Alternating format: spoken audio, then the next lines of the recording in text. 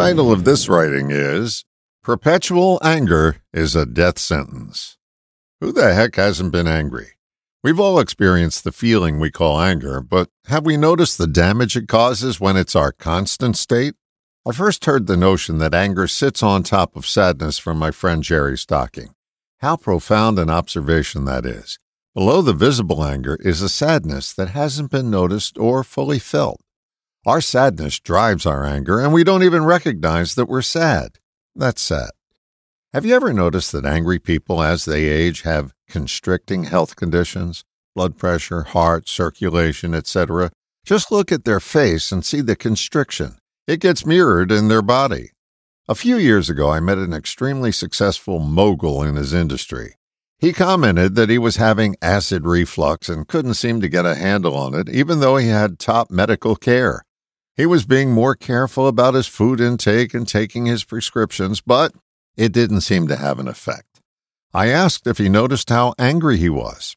He reacted as though someone had told me his secret. Apparently, someone he respected recently told him that anger was an issue for him, something he was unaware of before. He wanted to know how I knew. I simply said, "I can see it on your face." Many successful people use their unnoticed anger to build empires. After the building is done, the anger is still there and it has no outlet. That's when it becomes problematic. I suggested to him that he begin to notice his anger and not attribute it to an outside source, as in, he, she, it makes me feel so angry. I recommended that he just notice the feeling that he calls anger and sit with it. The strategy is to explore the feeling in your body. Find out where it shows up for you and just sit with that feeling. Let it roll around. That doesn't mean to talk to yourself about it. It means to feel those sensations.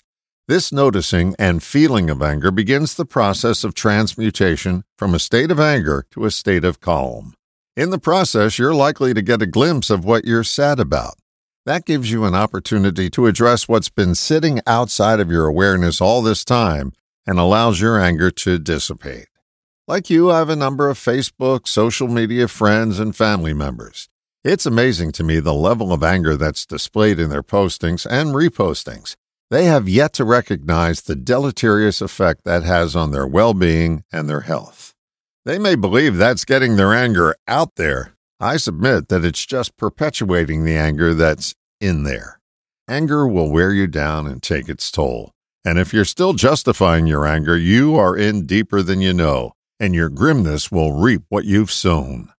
Start noticing your anger and explore those angry sensations in your body, and you will have found a governor to commute your sentence.